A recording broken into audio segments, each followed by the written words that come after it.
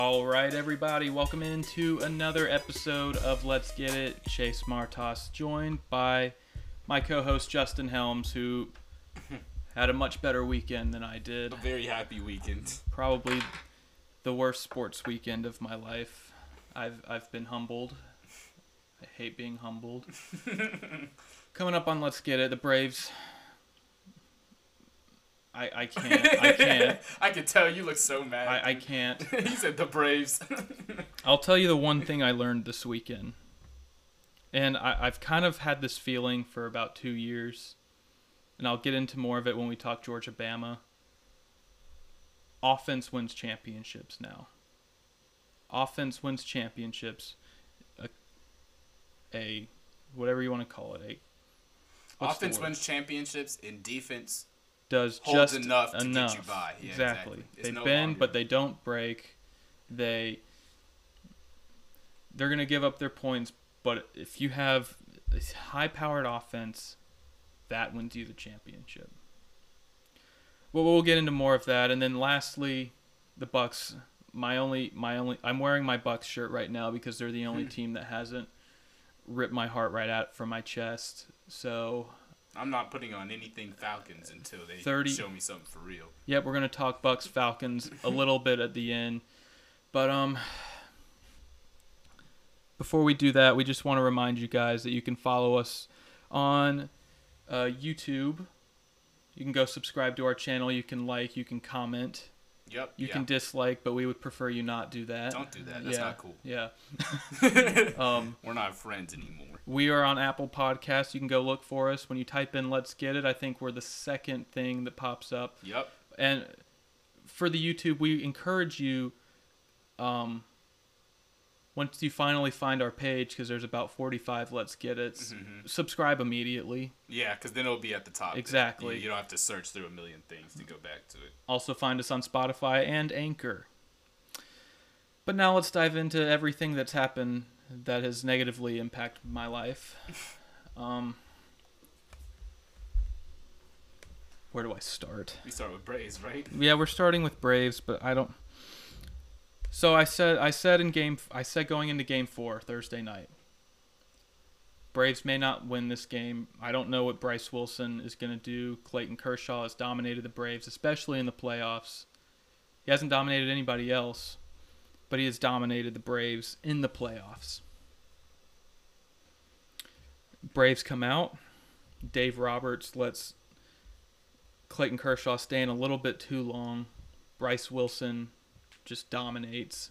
I mean, he looks fantastic through 6 innings. Gives up 1 run, I believe. Ozuna hit a solo home run. It was 1-1 in the bottom of the 6th, and then Braves just piled it on him, and they go up 3-1 in the series. And let me say this: the Braves won 3 games. Okay, they won the first 3 games. You can sit here and say, oh, it was Dave Roberts' poor decision making for leaving guys in too long. Maybe Game 4 left Kershaw in a bit too long. Didn't manage the bullpen well. The thing is, the Braves got up 3-1. And when you get up 3-1, you have to close it out. Regardless, yeah, exactly. Regardless of how you won those games, you won those games. And you're doing something right that you got to continue to do. You got to find a... You can't... Exactly. When you're up 3-1, you got to find a way to pull that out. That's... Like we just watched them say on here, it's fairly rare that 3-1 happens. So... And it's just the most Atlanta stat. You'll find it very coincidental.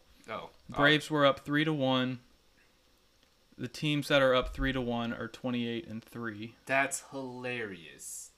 That is. So I don't know if that was real, but I saw it on Twitter, and that's crazy. It just wouldn't shock me if it was real. Dude, that's the most Atlanta thing, man. It is. And then people, and I found this tweet. I didn't read any comments, so I don't know if it's totally true, but it wouldn't shock me. It really wouldn't. And I saw this it's Wes Blankenship, I think. He's an Atlanta sports guy.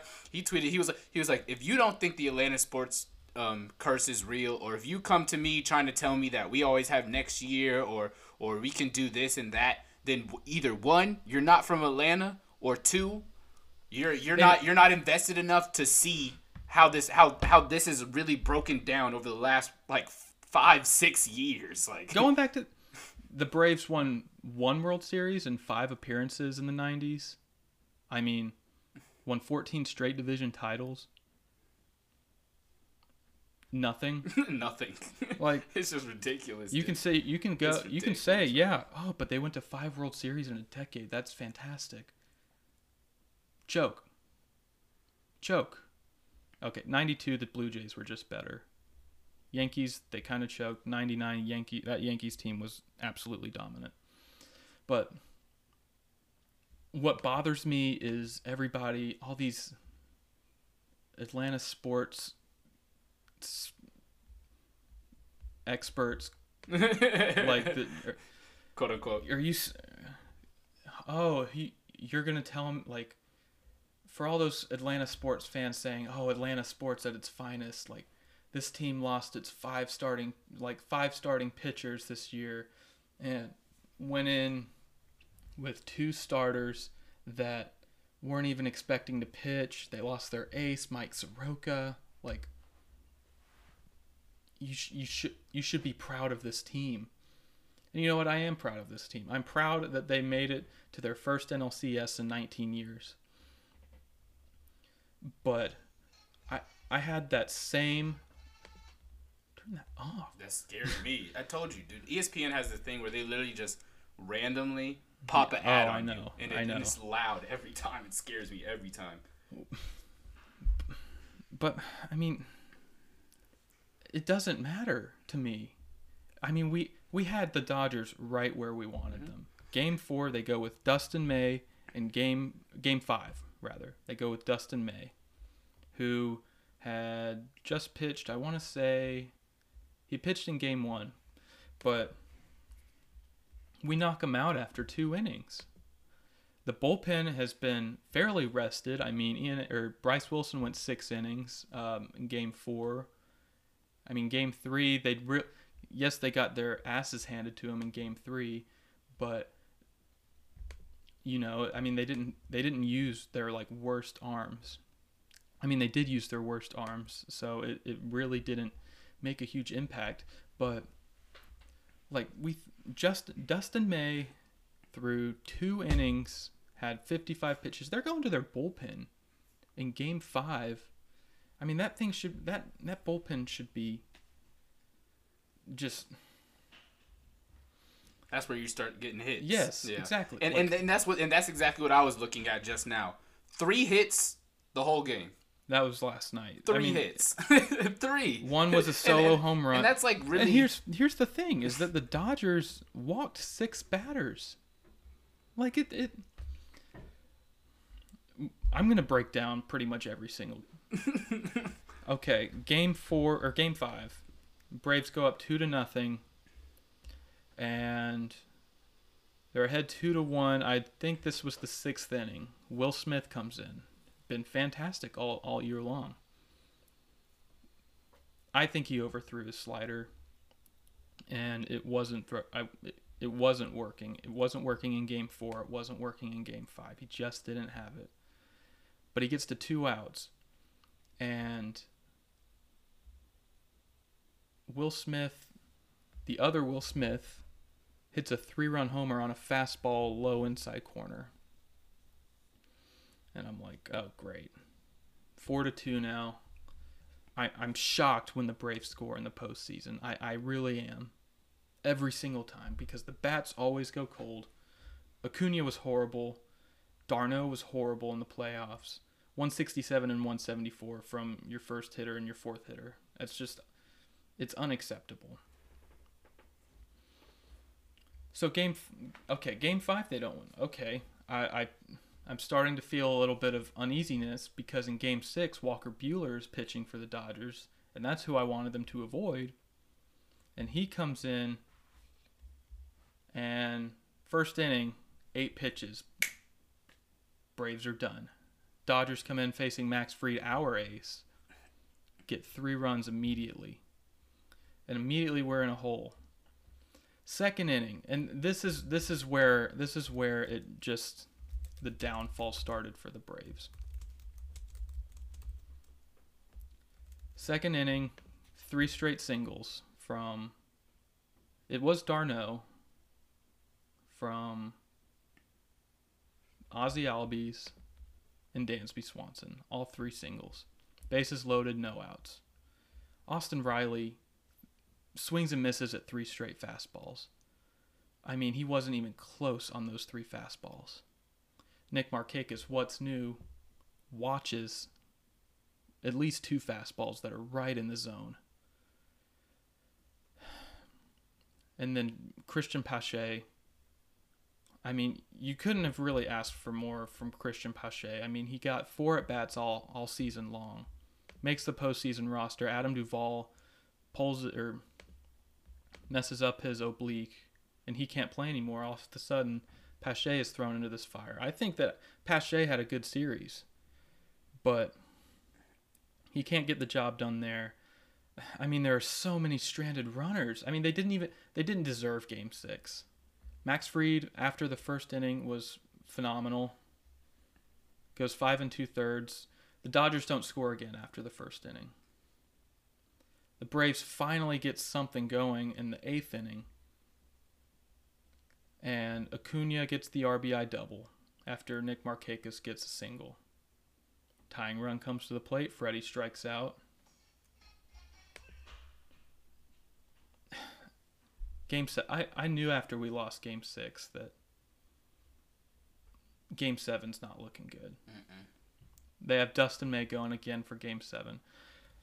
Game 7 frustrated me more than any of the games. Dustin May walks the first 2 batters on 8 pitches. Marcell Ozuna, base hit, scores Acuna. 1-0. Travis d'Arnaud. I mean, this is the opportunity for a big inning. These are the opportunities that you have to cash in on.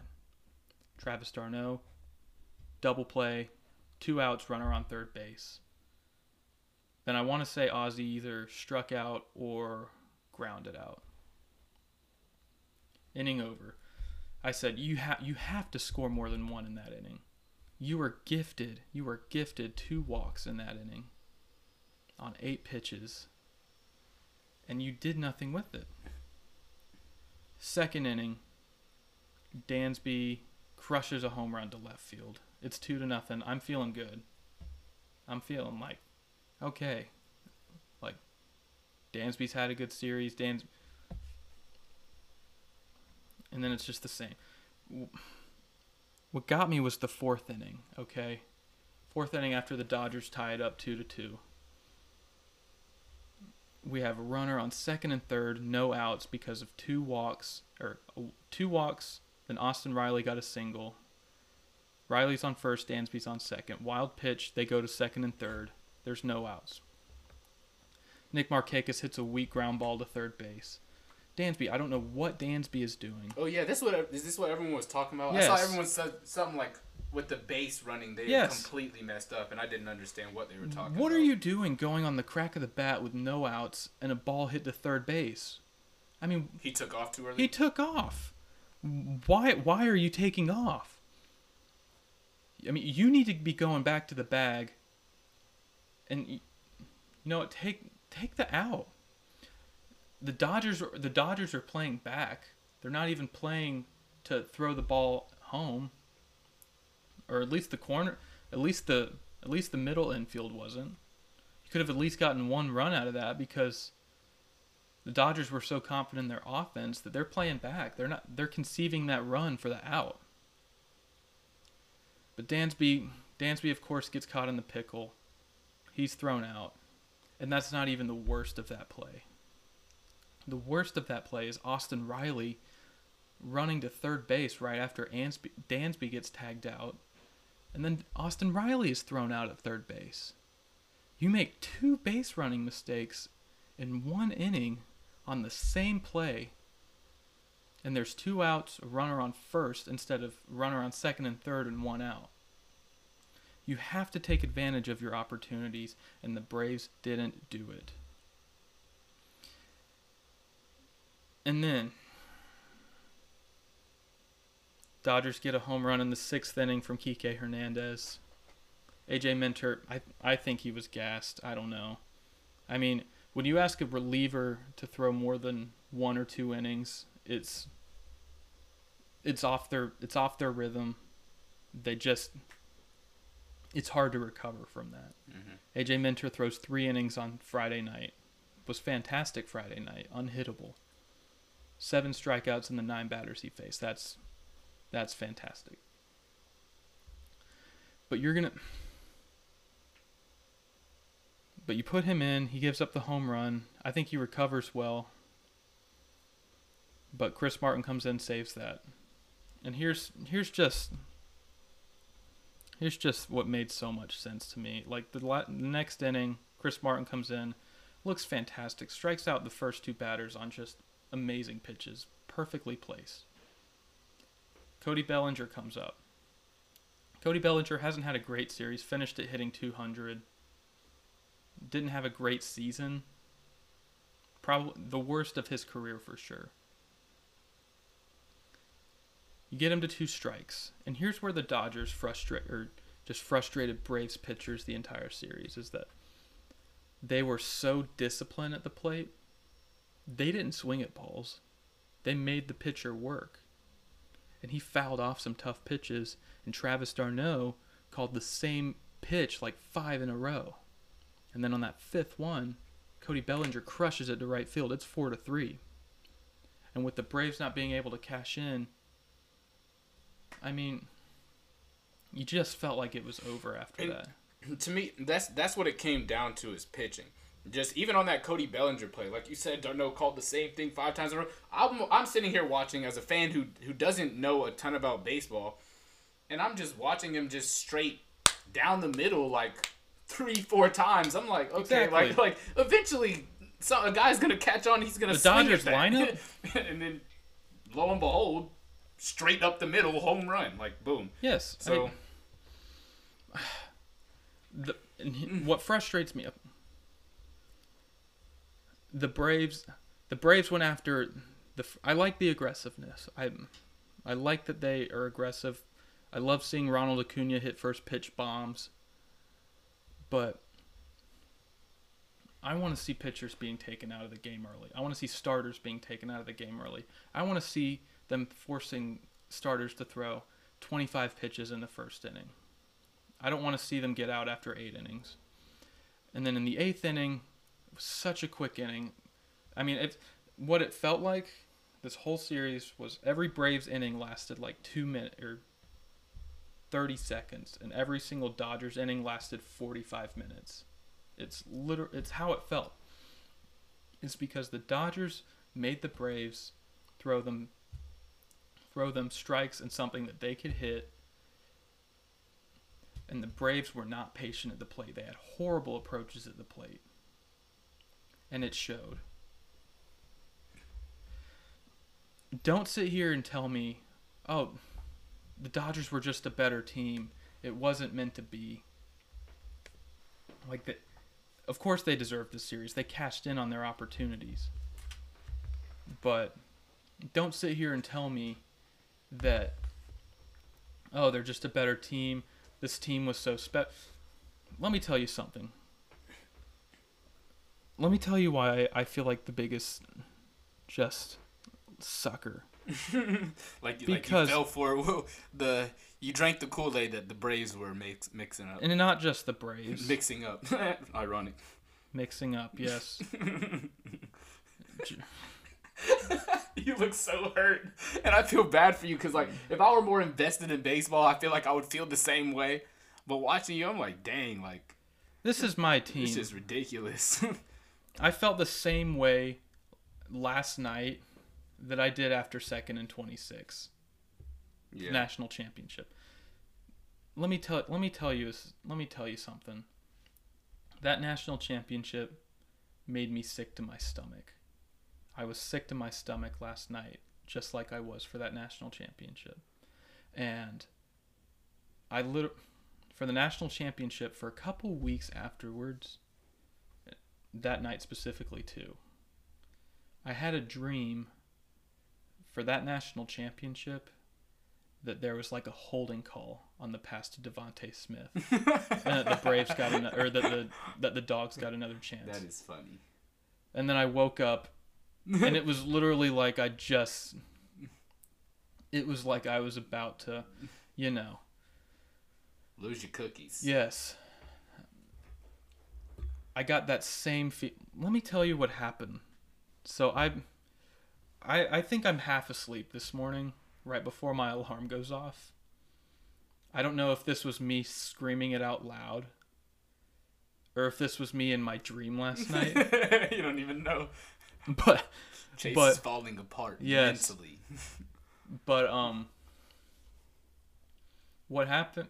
So I'm dreaming that I just watched, because when Riley flew out to center field, as soon as he hit the ball, I saw his reaction, and I just knew off the bat that he had popped up to center field. I turned it off before Bellinger even caught the ball because I just couldn't watch the Dodgers win. Couldn't watch the Dodgers celebrate the World Series. I couldn't listen to John Smoltz just cut down the Braves every single chance he got. I couldn't listen to Fox Sports hype up the Dodgers like nobody else.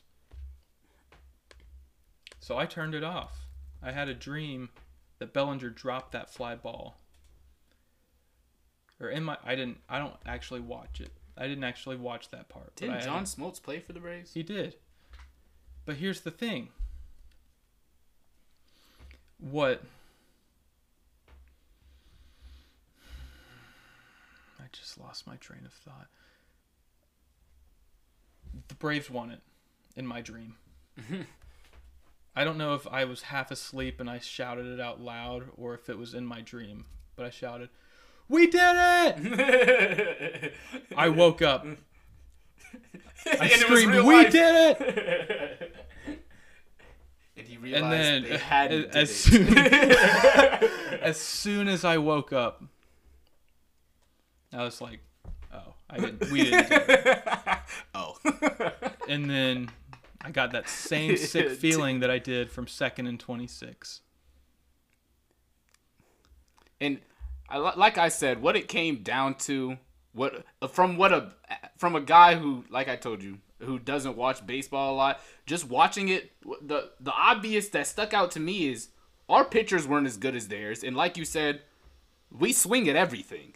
Exactly. Like we swing at literally everything. It won't be there was I told you except for Nick Markakis, he doesn't swing at anything. He just lets the ball go right down the middle. There was like, I can't remember if it was, I want to say it was Riley. I really do want to say it was Riley. It wouldn't shock me if it was that bad. And it was like a ball that was at least like no, this was Dansby. I think I know what you're talking about. I think it was Dansby. And he swung at it, and I was like, "What?" It was a slider that was high, and Dansby swung at it. It might have been Dansby, actually. It was. And I was like the like, fifth inning. And to me, that just like summed it up. I was like, dang, like if that's really what you're swinging at right now, like this series is over. This game and series is over. So the Braves very well could have won this game. They have the talent to close out one game. Whether you say Dave Roberts Dodgers manager Dave Roberts won the Braves those first two games or not, for leaving pitchers in too long, or I don't know, not managing the bullpen right, or going to the bench too early. The Braves lost this series because they couldn't close it out. Point blank period. Exactly. Simple. Don't sit here and try and outsmart yourself. Yeah. Don't Dodgers sit here and try and say, "Oh, the Dodgers are so much better." Yeah, exactly. The Dodgers have so much more talent. The Dodgers just were smarter. They were more patient. They had more discipline. They made plays. They took advantage of opportunities. The Braves didn't take advantage of opportunities.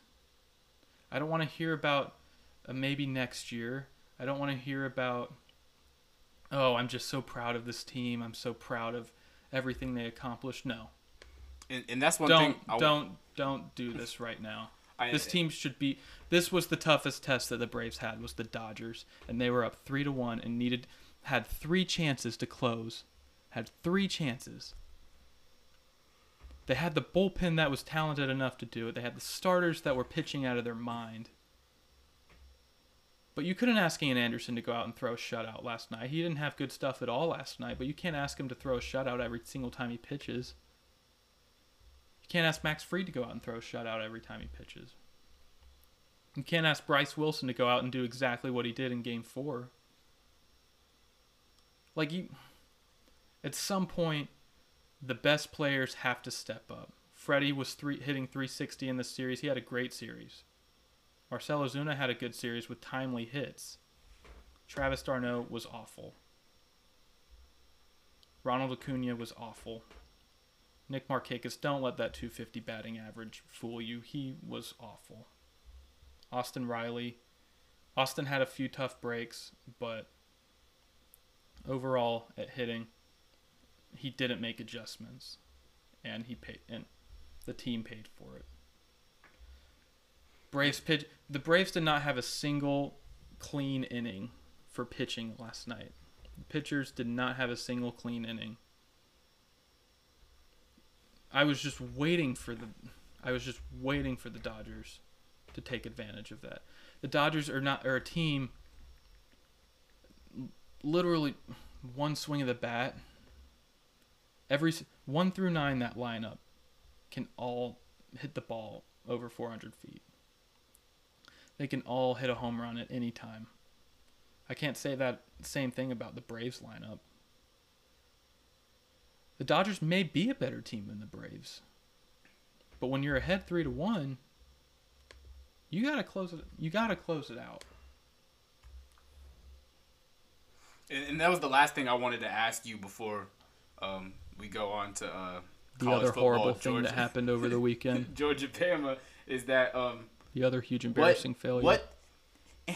I know you don't want to hear this, but to me it really does look like the Braves are a few pieces off. A pitcher, learning how to be better in hitting, just getting guys back. The team was one of the best hitting teams in baseball all year long. It's about timely hitting. I think that this team needs one more starter. Mike Soroka will be back hopefully June, July of next year. I mean, starting rotation looks like it's going to be fantastic. I mean, you're going to have hopefully Mike Soroka at some point next year. Max Fried was a Cy Young candidate for most of this year. I don't think he's going to win it. It's going to be Trevor Bauer, who I hope the Braves pick up in free agency. That's what I was about to say. What are the moves that you want the Braves to make? What do you think they need to make in order to get back and get better than this? Because I know a lot of people, Ozuna's on a 1-year contract. A lot of people think they need Trevor Bauer as pitcher. People are talking about Soroka a lot. So I just want to know what you think. Let me give you a couple. Number 1, re-sign Ozuna. That's the most important thing. Number 2, sign Trevor Bauer, or at least somebody like James Paxton from the Yankees. That we need an experienced veteran in the starting rotation. Max Fried has had a great year, but we need a veteran. Mike Soroka is going to be back. Ian Anderson can be somebody's number 2 or number 1 starter right now, and he's going to be the Braves' number 4 starter if they sign Trevor Bauer. And the 5th starter is probably going to be either Bryce Wilson or Kyle Wright. Kyle Wright was for sure a shoo-in until the NLCS when he gave up 7 runs and didn't even finish the first inning, and with Bryce Wilson how he did. Bullpen wise, Melanson's contract is up. Shane Green, I think, his contract is up. I think Chris Martin will be back. Will Smith will be back. Get rid of dead money. Get rid of guys like Grant Dayton and Luke Jackson. I would say re-sign Shane Green. If Mark Melancon will take a pay cut, because he's due to make he made $14 million this year. If he will take a pay cut, I'd say half of what he made. then you re-sign Mark Melancon. But if not, find yourself a closer, whether it's from within your team or going out and finding somebody. And then lastly, I would say add some depth to the bench. Because Pablo Sandoval is way past his prime. I don't want him coming into pinch hit. Camargo had a pretty good series, especially since he was brought up so late and unexpected, and then was sort of thrown into the starting lineup the next day. If they re-sign Nick Markakis, Alex Anthopoulos should be fired right away. GM, regardless of the moves that he has made this offseason. 2 years ago, he's been a fantastic general manager for the Braves. But I've wanted Nick Markakis gone for 2 years. And they keep him on 1-year deals. And you know Snit's going to put Snit's going to put him in the lineup if he has that chance. So, if they re-sign Nick Markakis, and here's what bothers me, is that they keep Nick Markakis around because, he's such a great locker room piece. What does that mean? Let me say that Marcell Ozuna was fantastic in the locker room because he related to the guys like Ronald Acuna, Ozzy Albies, Johan Camargo, those young guys that, are not from here. Yeah, from foreign countries. Yeah. Yeah, for lack of a better term, they're not from here. Exactly. Then you have Freddie Freeman, who's the heart and soul of the Atlanta Braves. He's a vocal leader. He leads exactly. He's a combination. Nick Markakis just sits there in silence. How is that a locker room piece? Like, he's old. He can't catch up to a fastball. If he is re-signed, that has changed my narrative on Alex Anthopoulos. And that's probably me just still being pissed about last night. Yeah. But to answer your question, find 1 or 2 more bullpen pieces and add to the bench. Those 4 things. Re-sign Ozuna. Find a veteran starter in the rotation. Add depth to the bench. And sign a bullpen arm or 2. And I know you don't want to hear this, but I think the Braves will be. Braves are gonna back to an extent. Well, they're gonna win the division. They're gonna win the division next year. That's what I'm saying. This team should be so good next year. Acuna's another year older. Freeman is coming off of probably gonna win MVP this year. If they can re-sign Ozuna, I mean, he is such a perfect piece behind Freddie. Dansby. I feel like Dansby had a breakout year this year. Ozzy, I mean, you can't say enough. I love Ozzy Albies. Austin Riley. I mean, if you want to add a veteran third baseman, I think they should give Austin Riley a little bit more time. I mean, he can tattoo a ball at any point. And I saw some improvements this year. So I'd say keep Austin Riley around. Keep Christian Pache in center field. Maybe add an outfielder. That's another thing. Add 1 more outfield piece because I want to keep Ozuna at DH because I hate watching him in the outfield because it's brutal. I want to move on to Georgia, Alabama. Let's get the other horrible thing out 35 minutes. You said you had a story. I want to let you tell your story. Or did you have a story about this or was it about Braves? My story was... Oh, was you waking up in your dream? Okay, so yeah. I did wake up depressed Sunday morning, though, if you're wondering. If you didn't hear the news, Saban did it again.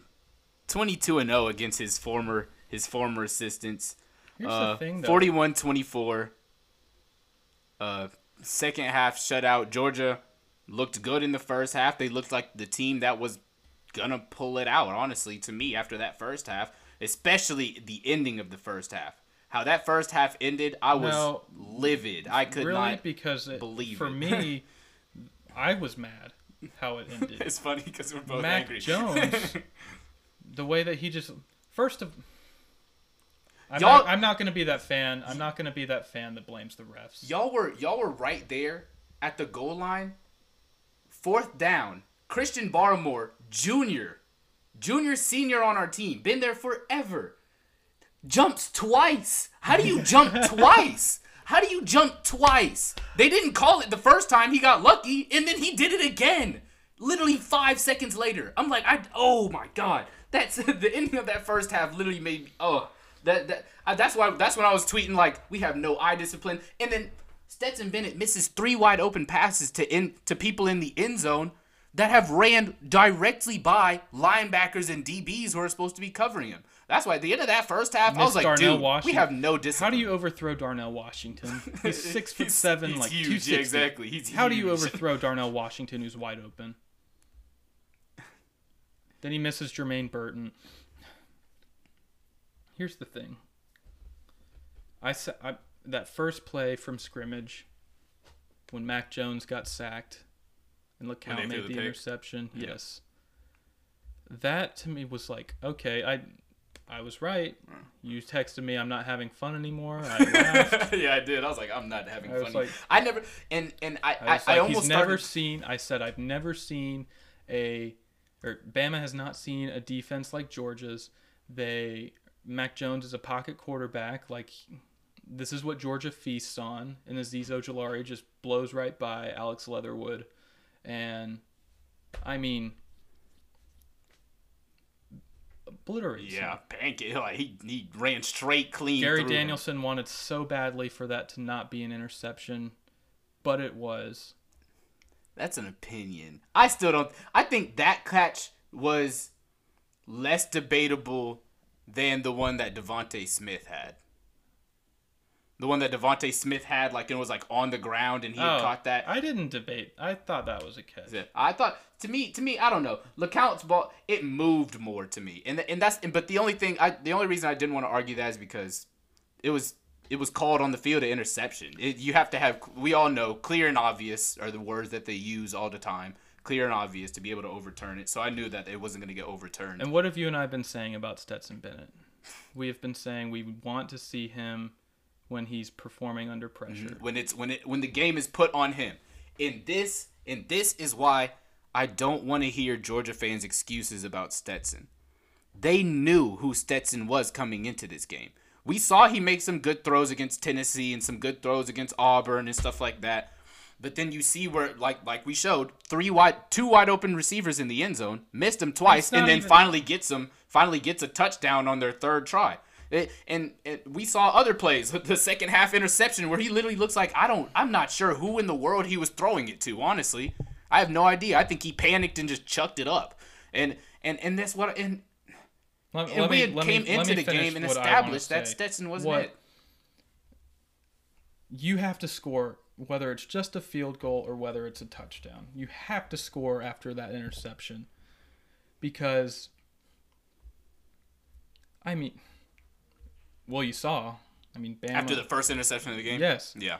And then it flips right back and that tip pass Yep. was so frustrating because Trey McKitty was wide open in the flats and could have gotten at least 10 to 15 yards after the catch. Stetson doesn't see him because our offensive line is the shortest guy is like 6'4". Yeah, Stetson's like 5'10". I'm 5'8".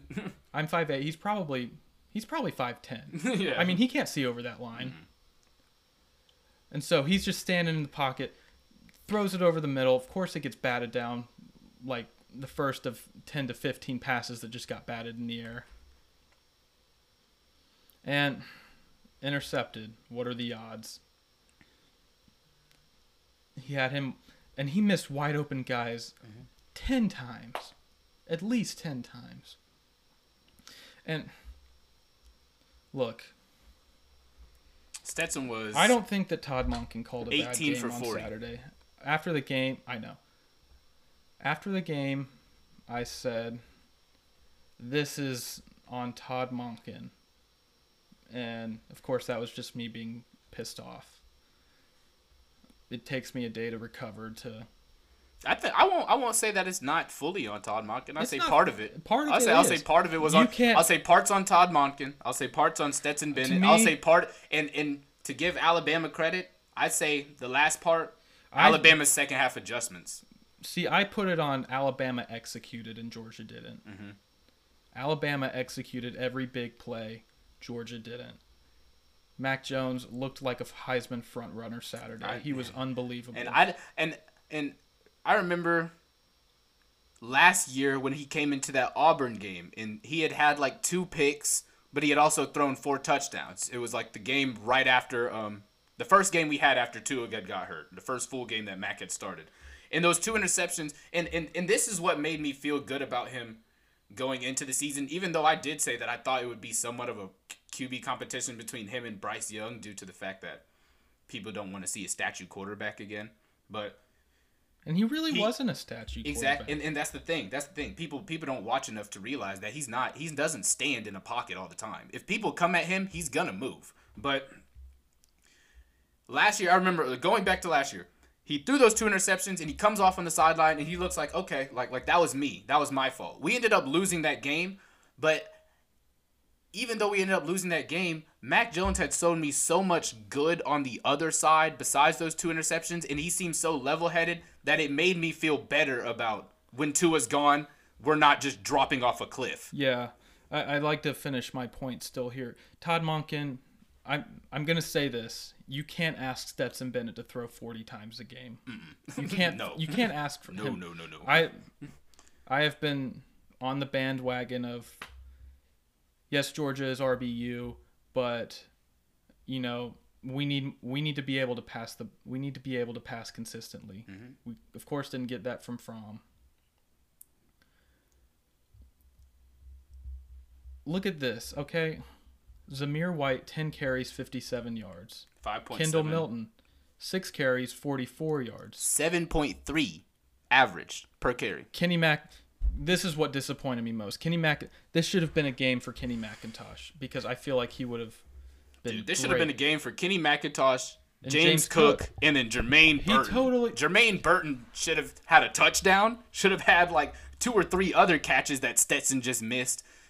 He had 4 catches, 58 yards. I mean, the interception wasn't a terrible throw. The second one wasn't a terrible throw. I think it was. But here's the thing. That first touchdown that Zamir White scored from 10 yards out, that was so easy. It was easy to run that. Mm-hmm. And when you're down, and Georgia got away from that in the second half. Georgia was balanced in the first half. They were running. And Stetson what I was about to say. The throw to James Cook was a beautiful throw. It was a mismatch, yes, but it was a beautiful throw. And when you put somebody, they did the same thing with Dwan Mathis. When you put somebody in a situation where you're not going to let him, run the ball and get him established, get him comfortable, it puts them in a horrible situation. And yes, Alabama took the lead on, which to me was the most frustrating play of the night because Nolan Smith was half a second away. He was a little bit late on that blitz. On the 91-yard touchdown. To Waddle. Yeah. And Tyson Campbell fell. And let me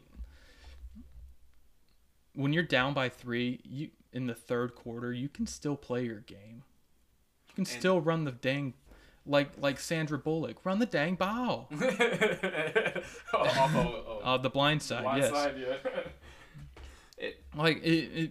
And like I said, it didn't go like Alabama wasn't even like it wasn't yes, we were shut out in the second half. Credit to Alabama for that. But it wasn't all on Alabama. No. That was lack of execution. That was I see both sides. I told you. I'm a fan who's going to keep it realistic. That first half Bama defense was atrocious. I thought there was no way they came out in the second half and stopped the run. I literally told my dad, I was like, this is where Zamir White goes off. Because this is where, like, I had said something like, I didn't say Zamir White, but I said this is where they start running the ball because they came out and going into the half, and we couldn't stop a run for our lives. Alabama was letting everything straight through, 4 and 5 yards a carry, like easy. Like we just read it off. Yes.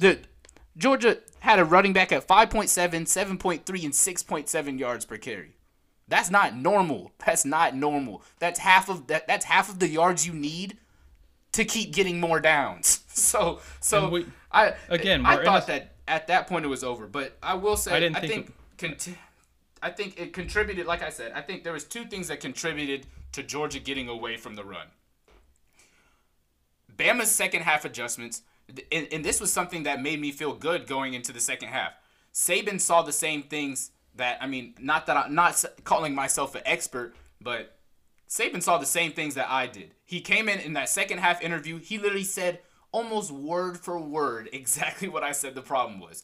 They had a few plays that they drawn up for James Cook that we weren't ready for. Even though it was a bad matchup of the 80-yard play Christian Harris to James Cook, I don't think that Saban knew it was a bad matchup till it happened.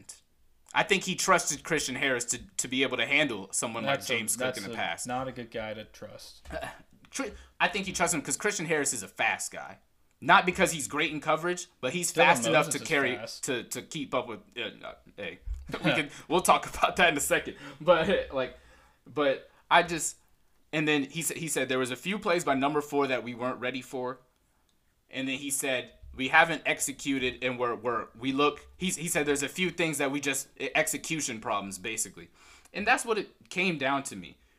There was in that first half, Alabama's eye discipline was disgusting. They got caught staring. Will Anderson got caught looking inside at Stetson Bennett on a few passes, on a pass where he was supposed to be covering I can't even remember. It was a pass towards the sideline, and Pickens?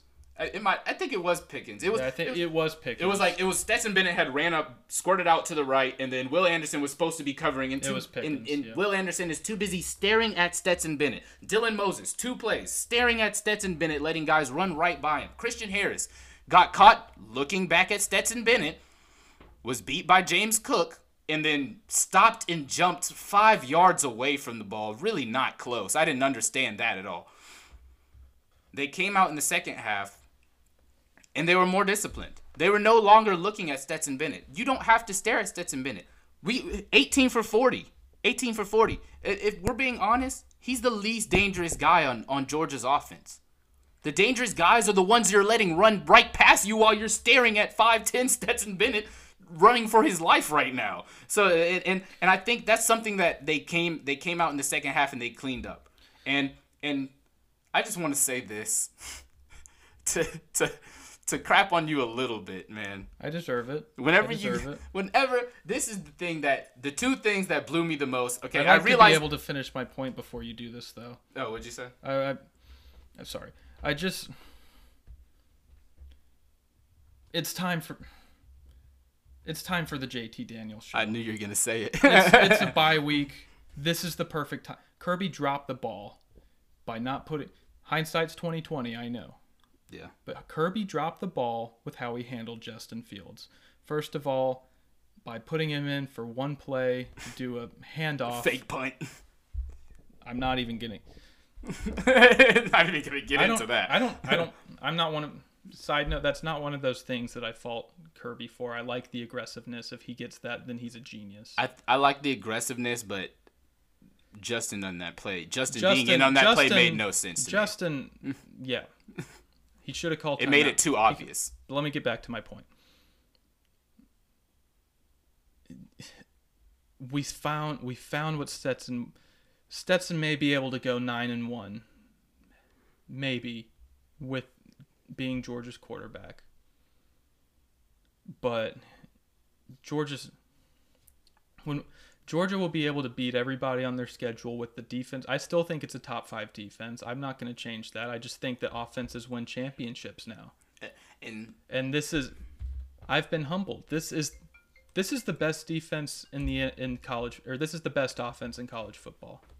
I've been humbled. Alabama is the best offense in college football.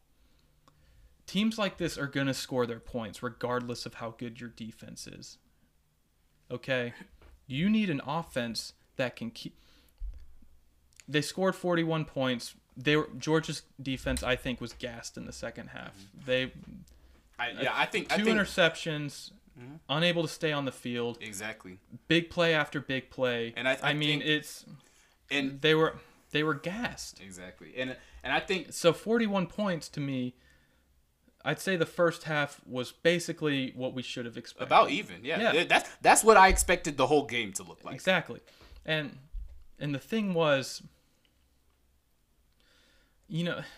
like I said, this Stetson Bennett is not a guy who can throw 40 times a game, and you're going to win the game. 18 of 40 against a defense that, I'm sorry, is not the best that he's going to face. It's not a great defense. It's not an amazing defense. When you get into situations where you're going to be playing Clemson, Ohio State, clearly Alabama. Alabama, yeah. I was about to say Clemson, Ohio State. Especially or Clemson looks like a championship team. Especially right Clemson and Alabama, in my opinion. Okay. Well, all three. Mm-hmm. You got to be able to score points. You're probably gonna give up at the least 24 points. You got to be able to score touchdowns, not field goals, not stall out with stupid penalties. Which I think that the offensive line for both teams had a very good game. I think that Saturday was the best that Alabama has looked in a long time on the offensive side. I would say that. On the offensive line. On the offensive line. I would say in run blocking, yes. I told you, I tried to tell you before the game. I tried to tell you this before that. Pass blocking, I don't fear really much for Alabama's offensive line. We hold up in pass block. Very well. Yeah, exactly. Pass block is not something that they have a problem with. And they picked it up very well. Run blocking is what they impressed me on. Those holes where you see Najee Harris getting 5, 6, sometimes more than 10 yards at a time, even though Najee does make a lot of plays himself where he's bouncing out and waiting for blockers and setting up his blockers nicely. I think that the offensive line showed a lot. But I just want to finish my point on Stetson Bennett. It's been a fun 3 weeks. The mailman. The mailman. He was a walk-on, then he went to JUCO, and then he came back, was the fifth quarterback on the depth chart. Now he's the starter. Mm-hmm. It's a great story. Born and raised Georgia fan. Exactly. They love how all many these little stories. How many of those have we heard? Born and raised a Georgia fan. Of course he was born. You can't. JT Daniels is like 6'5". Okay, he can see over that Georgia offensive line. He can see the field. He can see a wide open Trey McKitty in the flats. I think that's part of it. Stetson can't. Stetson's so small. Stetson throws. I think part of the reason is that Stetson doesn't make his own decisions when he's back there either. Stetson throws to who they tell him to throw it to. I feel like this is the quarterback that led JUCO league in his 1 year in interceptions, and it showed. I mean, it showed that I love that he's able to take off and run if he needs to, get 8 or 9 yards. But in a Todd Monken offense, you need a guy with a strong arm who can see the whole field, who's tall enough. I mean, hell, you can't be 5'10" and look over that giant offensive line. Mm-hmm. I mean, that's why. I mean, he was given tons of time to throw a lot of times. Yeah, and you know, like I said, Kirby cannot drop the ball a second time. He needs to use this bye week to make that change. And whether you give Dwan Mathis a second chance or stick with JT or go with JT Daniels, you didn't bring JT Daniels to have him sit on the bench. You didn't fight for that eligibility for JT Daniels this year to sit him on the bench to a former walk-on who's 5'10". You didn't make a public announcement of JT Daniels is cleared yes, for that to happen. And the only thing that again, Stetson Bennett didn't really do anything to lose the job for the first couple weeks, and everybody seems to love him and have this And that's exactly what I was about to say. And he finally showed what he would do in a big game. You can't do this in a big game. You brought JT Daniels here, a former 5-star who, unfortunate what happened at USC, but you didn't bring him here to sit him on the bench and have him transfer after this year, because he's going to transfer after this year again. If they don't let him play, yeah. Yeah. This is the perfect time, and then you go to Kentucky next week, who will surprise Tennessee. Will surprise you. But I mean, get him tip-top shape for Florida in a couple weeks. What I was gonna say is that, one, like I said before, everyone knew Stetson wasn't the guy. He wasn't. To me, he was never the guy who was going to win you the game. Just like Jake Fromm. We had this conversation a million times about Jake Fromm, is that he's not going to win you the game. He's not going to lose you the game. But when it comes down to it, you need someone better. You need a better quarterback. You need a guy who's going to play for real. Unless you have the right guy. Exactly. At the most, look at all of this. Zamir White, Kendall Milton is a future star. I mean, James Cook, you have 4 stud running backs. George Pickens, Kearis Jackson, Jermaine Burton looked great. I mean, you have the talent on a huge offensive line that can play really well. You have the talent on offense. You need the quarterback. It's the most important position on the field. And then the other thing that I think where Georgia mishandled the quarterback situation for this season is if it got to a point where it's too late to put a guy in. And I don't think Kirby was able to feel out and realize, especially after the first half. Stetson, he threw 2 picks in the first half. He threw one. One in the first half. The second one was tipped. Yeah, exactly. Second one was tipped in the second half. He threw 1 pick, so Stetson hadn't done enough for you to be like, okay, we'll bench him. But he hasn't done enough that I think you keep him in. And that's what separates Saban from a lot of other coaches to me. He's willing to jump. Spurrier was able to do that. He's willing to jump off that cliff and take a huge risk and put out the guy, and make a change that no one's ready for, no one's expecting, stuff like that. That halftime was Kirby's time to make that change. And once he came out at half and they kind of stalled out after a few drives and stuff like that. You saw Stetson miss some plays. I disagree with that because to me, once it got too far, it was too far. It was too far, and it was too far gone fast. You can't throw JT Daniels into a losing situation and say bring us out when he hasn't started all season. See, you don't do it at half. You don't do it at halftime of the biggest game of the year. If you're not going to do it after the Auburn game. Okay, if you're not going to do it after the Tennessee game, you got to roll with Stetson Bennett through this Alabama game. You can't ask for JT Daniels to come in. Boom, you're playing Alabama the first week. I know you've been out for a year and a half with your ACL tear, but you're up. And at halftime, I mean, Georgia was moving the ball successfully. They just scored a touchdown with 18 seconds left in the first half. That's not the time to do it. Well, the second half. See, the difference between that situation from the national championship game a few years back is that Alabama was awful on offense in the first half.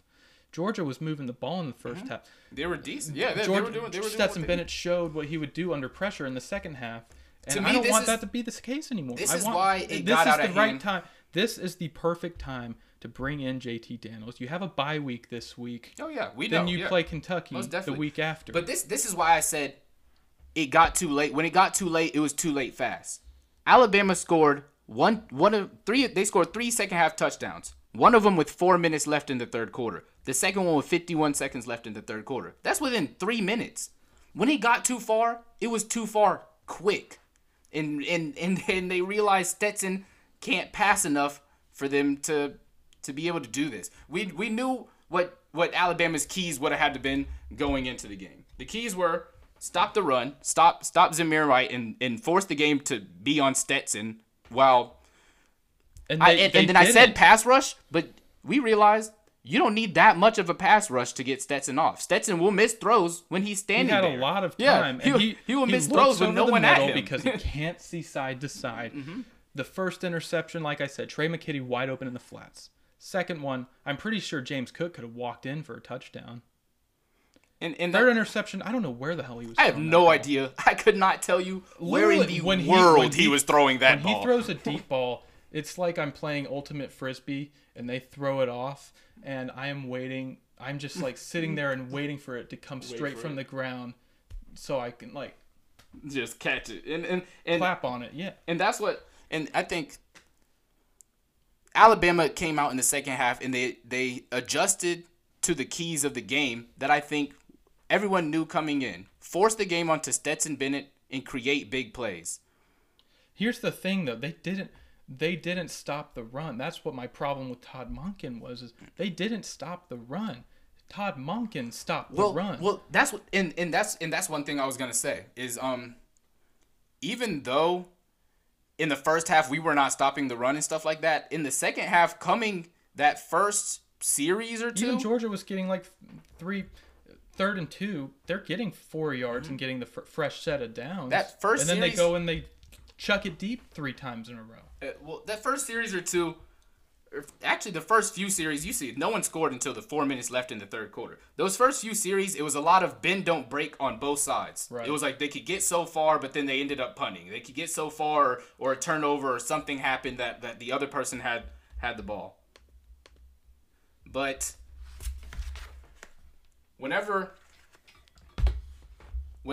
I think that Alabama showed Todd, because to me, Todd Monken going away from the run, I agree with you, makes absolutely no sense, and it seems so obviously. He called a fantastic game. It makes so obviously exactly, and that's what makes. And that's they what executed. It was so obviously makes no sense to me, so much to the point that I think Todd Monken must have seen something. He must have saw something that someone changed or what happened that he just was like, okay, like this is too much. We're not going to be able to keep doing this. And I don't know what it was.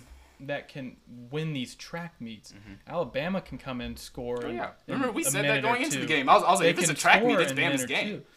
And Georgia could have played their own game. They could have run the ball. They could have stayed on the. They were very successful on third down in the first half. I think they were 7 of 13. What? Was it?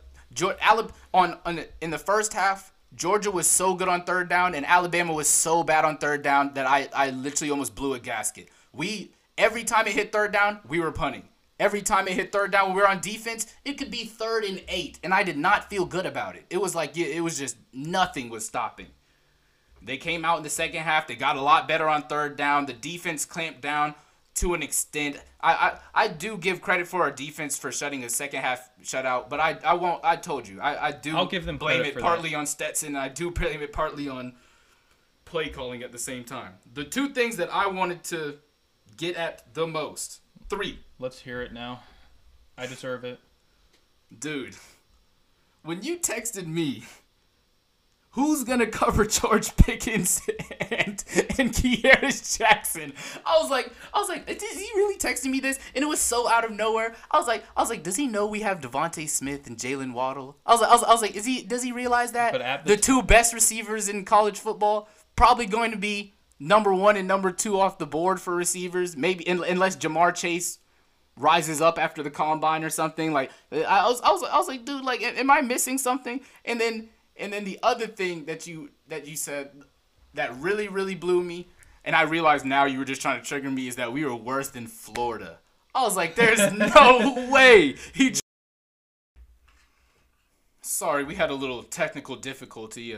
GarageBand kind of where we're recording just shut out. Yeah, just shut out on us. It told us system overload. But we've been talking for 20 minutes. Yeah, we didn't even know. And the funny thing is, I saw the icon flashing down here, and I'm assuming it just is telling me like it's still. I don't know. Yeah, it's still going. That I have the app open. But the last thing it came off saying was me talking about how you had said Florida was better than Bama. Yeah, and I triggered you. Yeah, that was it worked. That was a triggering moment. Yeah, exactly. And I realized now that was not something that he had really truly meant. But I'm gonna pick up to where we left off when we thought we were recording. Yes.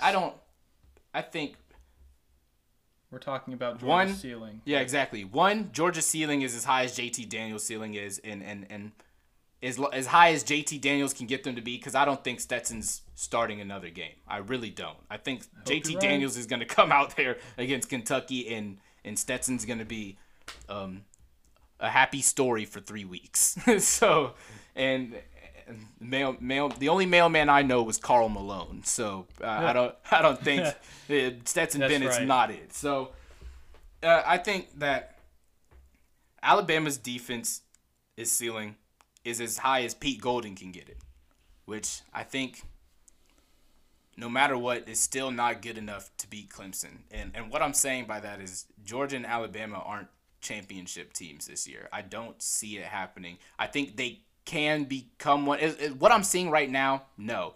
But I think they have the possibility to become one. And teams do get better as season go on. You learn more things about your team of what they can and can't do, and you get more comfortable in what you're trying to do as a team.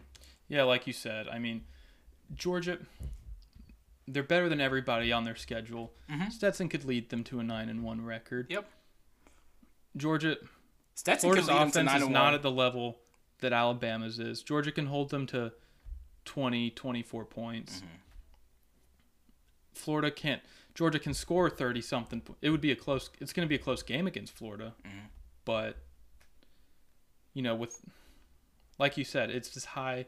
The quarterback is the most important part of the field or position on the offense.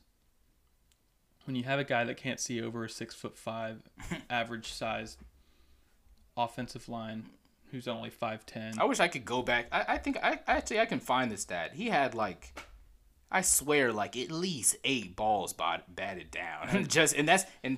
That's just height. I don't even care, to be honest with you. It was a lot.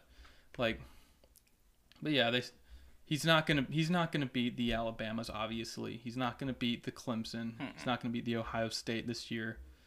And even though Ohio State hasn't played, I still look at them as a favorite. Oh, most definitely. I consider them a lock in the playoffs.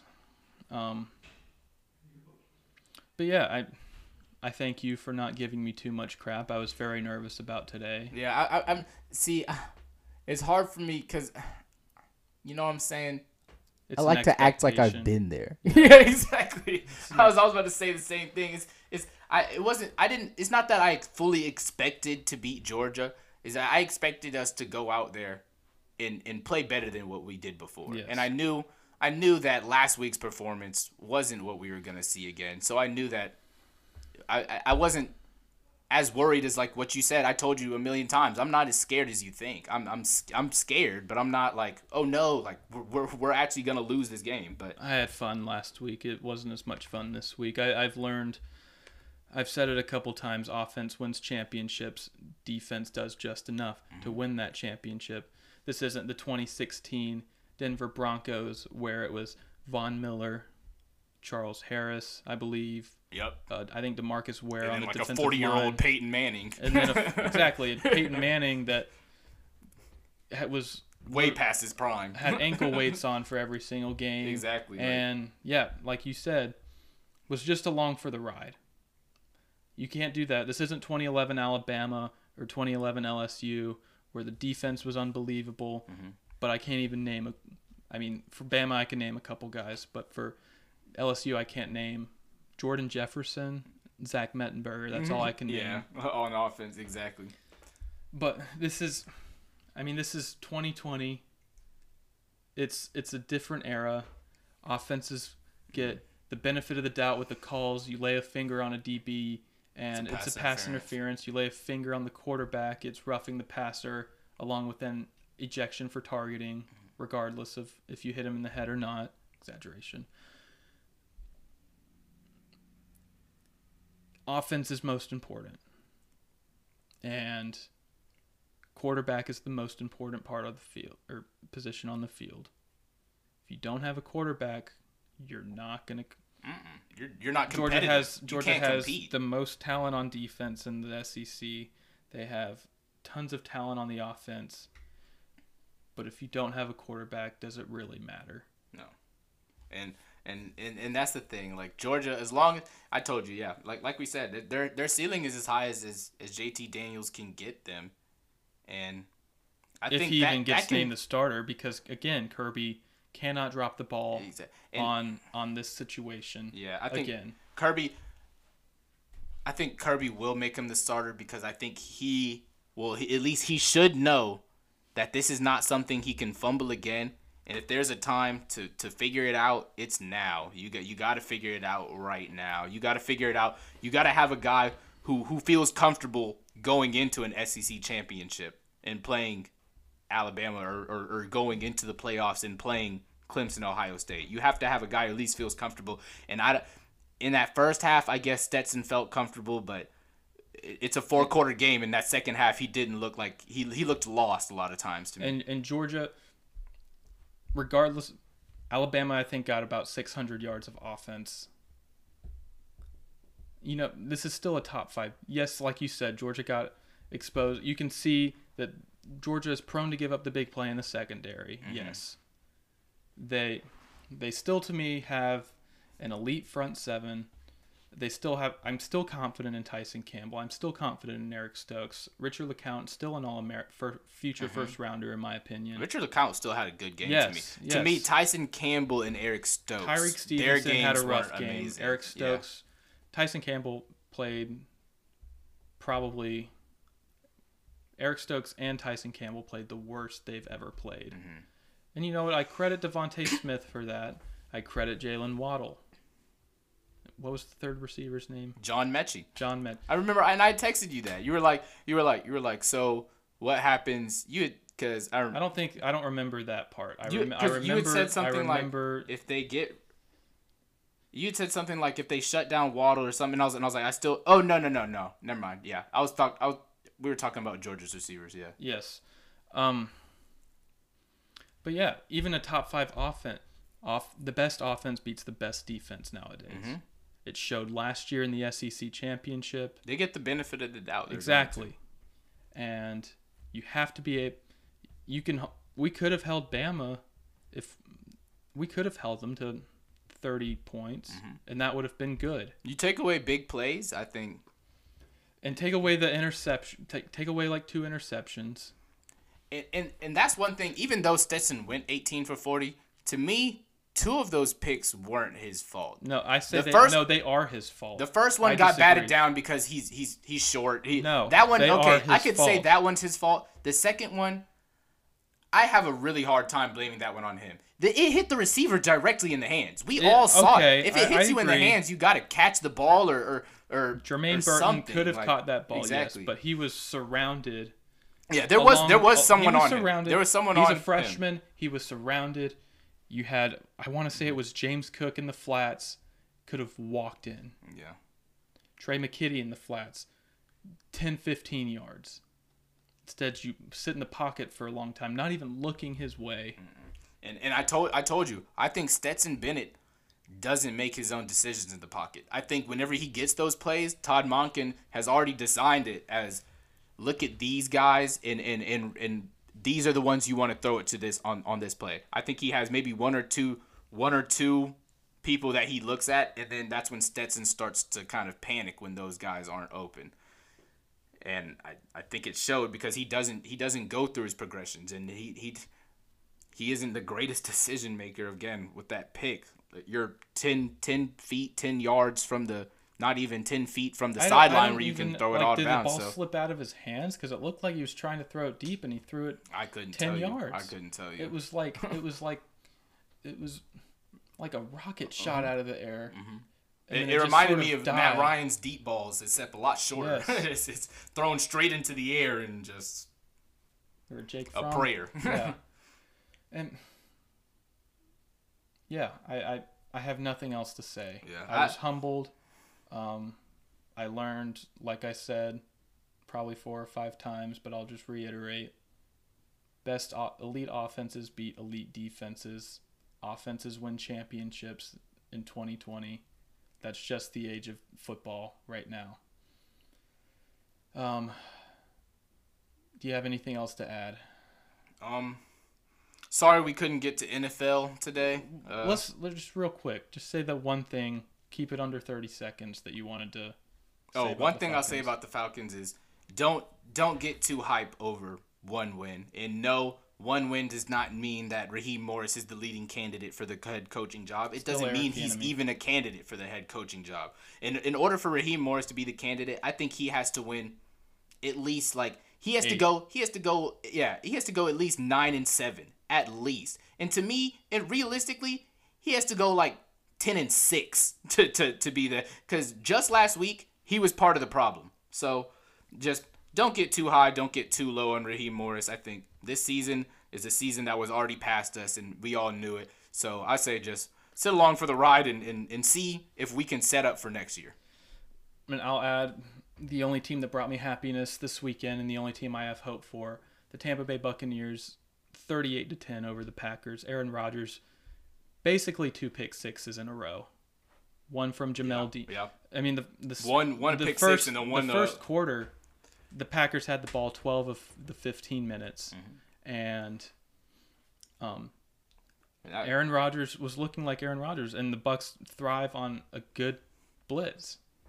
I mean, they blitz a ton, and that's something Aaron Rodgers is usually great against. And it was showing the first 2 drives, and I don't know what happened, but the Bucs defense clamped. They clamped down. Looked like the best defense in the NFL. Dude, I have Aaron Jones on my fantasy team, and I 10 carries, 15 yards. I'm mad. Yes. I'm angry. I wanted. Aaron Jones was out of his mind. I had the Bucs defense on my bench on 2 of my 20 leagues. Points. On 2 of my leagues. Points. 20 points. Yes. Yep. Because I faced the Bucs defense this weekend, and I'm in danger of losing because of it. See,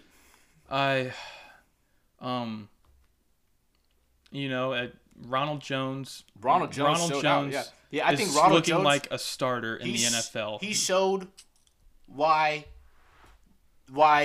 Bruce Arians had to come out and tell everyone that Leonard Fournette isn't the auto starter whenever you sign him. And he's looking like Dirk Cutter just looked like he gave up on Ronald Jones' rookie year, and that's why it looks so bad. Ronald Jones showed improvements 2019. Bruce Arians just stuck with him and showed belief in him. And Tom Brady had a great second quarter. I think he was, not great in the second half, but he was taken out. Gronk even looks back. Gronk was a leading receiver. Yeah. Gronk was the leading receiver. I'm not going to call him back.